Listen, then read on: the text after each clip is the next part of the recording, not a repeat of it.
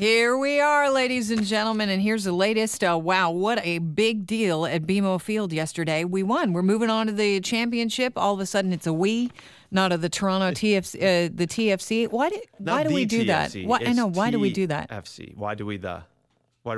No, why do we? Yeah, we won. So yeah, I didn't win. I have nothing to do with it. But anyways, already there are now, we've got this joyous moment that we can celebrate. One of our teams is moving on to the championships in Toronto, and there are people that are raising the alarm bells over the capacity of exhibition stadiums, old habits die hard, the exhibition GO train, the station tunnel that runs between BMO Field and BMO Field and the train tracks. No, it goes under the train tracks. It runs to Liberty Village. People are saying that it's crowded, too many soccer fans, and they're chanting and they're singing. And what if something terrible happens in the tunnel? Ladies and gentlemen, first world problem, right? I mean, I know there were 10,000 extra people, and I get it, but hopefully calmer heads will prevail, and you can get through the tunnel. They say they're not going to do anything. Maybe one day they'll dig another tunnel, but right now you're stuck with what they have. Try getting off a GO train every morning. Yeah. Every morning, people that take GO trains are dealing with the same thing. Yeah, there are more exits, but just take your time. And I know one fan said, what about using Dufferin Gate? Oh, well, it's too far around for Liberty Village. You got to walk around. Well, big deal.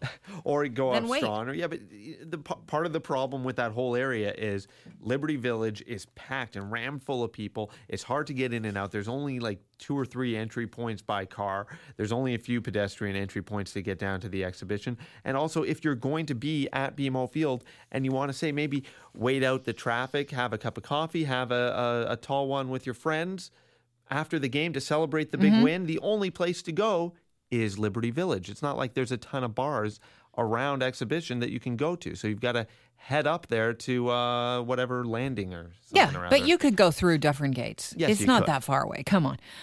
If you're worried about the, claustrophobia, go around. This is sad news. Cirque du Soleil has had a terrible week this week.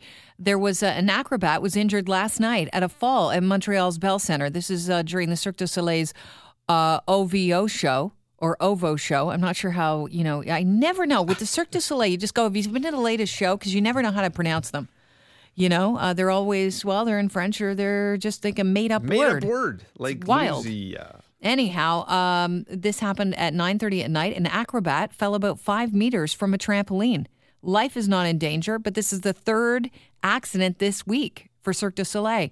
Yesterday, we heard about that technician, 42-year-old, died in San Francisco when he was hit in the head during one of the lifts or one of the pieces of machinery that they use. He was the son of one of the co-founders. It's absolutely tragic. And then an acrobat, Lisa Skinner, fractured a vertebrae when she fell 3 meters while performing in part of the Kuza show in Brisbane, Australia on Sunday. And I have a cousin that performs in these shows. I think he's a second cousin or something. But when we watch these shows, they're fantastic. But I always think, wow, does nothing ever go wrong? I know, because so much could go wrong. And sadly, it's happened 3 all at once. In 3. On Sunday, Al Pacino and James Taylor, the Eagles, and Mavis Staples, who has a wicked voice, are going to all receive the Kennedy Center honors. It's a big deal. And probably, of course, Pacino's launching pad was, of course, his role in The Godfather. You might remember. Come on, Mikey. Tom, wait a minute. I'm talking about a cop that's mixed up in drugs. I'm talking about a dishonest cop, a crooked cop who got mixed up in the rackets and got what was coming to him. That's a terrific story. And we have newspaper people on the payroll, don't we, Tom? They might like a story like that. They might. They just might. It's not personal, Sonny. It's strictly business.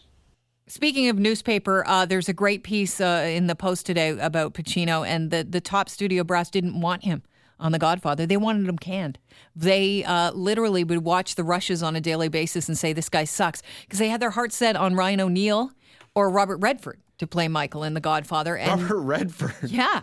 I know, that's such a weird... But you know what? He might have been able to do it, but Pacino apparently didn't want the part either. Really? He wanted to play the hot-headed older brother. Sonny. Yeah. James Caan. But Francis Ford Coppola basically said, no, I wrote the part for you. Saw him in New York. acting on stage. And he was like, no, I wrote the part for you. This is the guy I want. And I guess, he wrote the movie. He directed the movie. I guess, he's at the helm. So he won out on the studios. But imagine that. I mean, that was his role. I feel like no one wanted to make that movie. Apparently, Francis Ford Coppola didn't really. He was upset when he was supposed to now adapt this novel, which is he had to cut out half of it because it's all about there are a great detail of a woman who has a problem with her genitalia in the novel The Godfather. If you ever want to read that, he said, "How am I supposed to adapt this smut?" In an interview that I read, but I prefer Godfather. Have you read The Godfather? Yeah. And is it smutty? The genitalia there's a part? lot of stuff. There's a lot of stuff about something that goes on between women's legs. I find when people write about sex in novels, and I'm no prude, it comes out as it's cheesy. Yeah. Like it's never good. Which brings us to this next story. Acclaimed Italian author Iri De Luca. He now has a new prize to his name. In 2009, he was named the Writer of the Decade by the Italian newspaper Corriere della Sera. Sure. I'm probably saying it wrong. Anyhow, his new prize to add to his resume, he was pronounced the winner of the 24th annual award at the In-N-Out Club in London yesterday. The award is the 2016 Bad Sex Award. He was the worst sexual passage in a novel. Bad Sex Award he received. Okay, so here is the male junk described as a plank stuck to her stomach. And another juncture, private parts compared to ballet dancers hovering on point. See what I mean? Last year, I believe Morrissey won it, from the Smiths. Really? Yeah, he did. He decided to write a book, and it was his debut novel, which is called List of the Lost. I've had enough Smiths in my life to know that was going to be a very sad book, I'm guessing. I had enough teenage angst thanks to the Smiths. Last thing you need is depressing sex. Mm-hmm. Oh, tell me about it. I mean, nothing. What? Did I say that out loud? Hey, speaking of, never go to bed angry. Science is reinforcing that, and brain scans done by scientists reveal that negative memories, when slept on, long-term memory, right there. They go in there and they get stuck, and then you can't get out of it. So basically, the information is stored and processed in the brain, moving from short to longer term networks. That's why I always thought it was interesting when I was learning how to play guitar. And I say this as somebody that really sucks playing guitar. But when I first started to learn guitar and I was really into it in my 20s, you'd be like having a problem with a piece. Then you go to bed. And then you wake up in the morning and you're like, wow, like something happened last night and I can do this now. Because it went into the long-term memory, your brain worked it out, and now you can play it. So I would think that it's okay to go to bed angry because then you would wake up with a solution to your problems.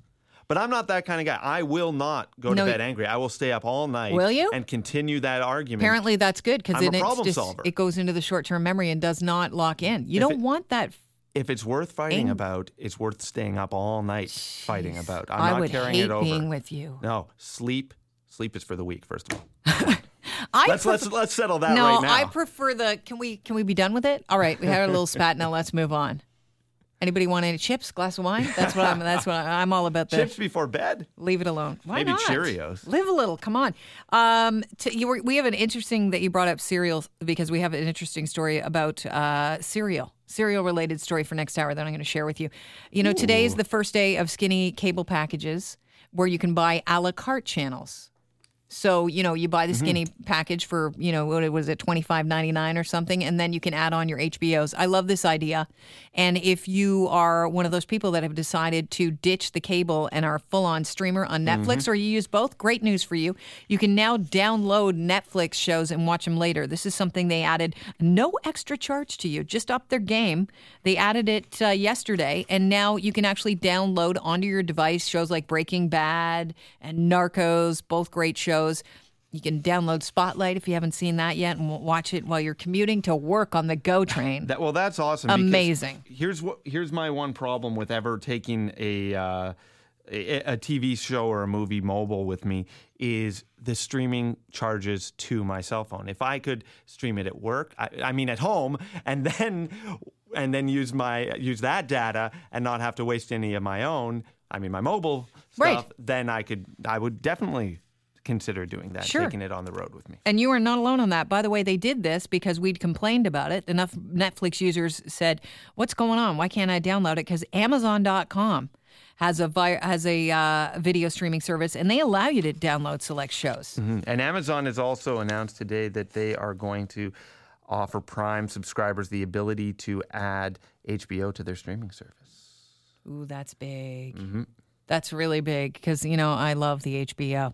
A couple of U of T librarians have come up with a guide on how to spot news stories that are fake online. And this is because, after the U.S. election, there's a lot of people that now question media and say, well, there was a lot of fake news out there that steered people in the wrong direction. And the librarians say that they've come up with a pretty interesting way of spotting fake news stories, which are basically, these stories are pretty much the continuum online of tabloid journalism, which made me immediately think of this scene from one of my favorite movies.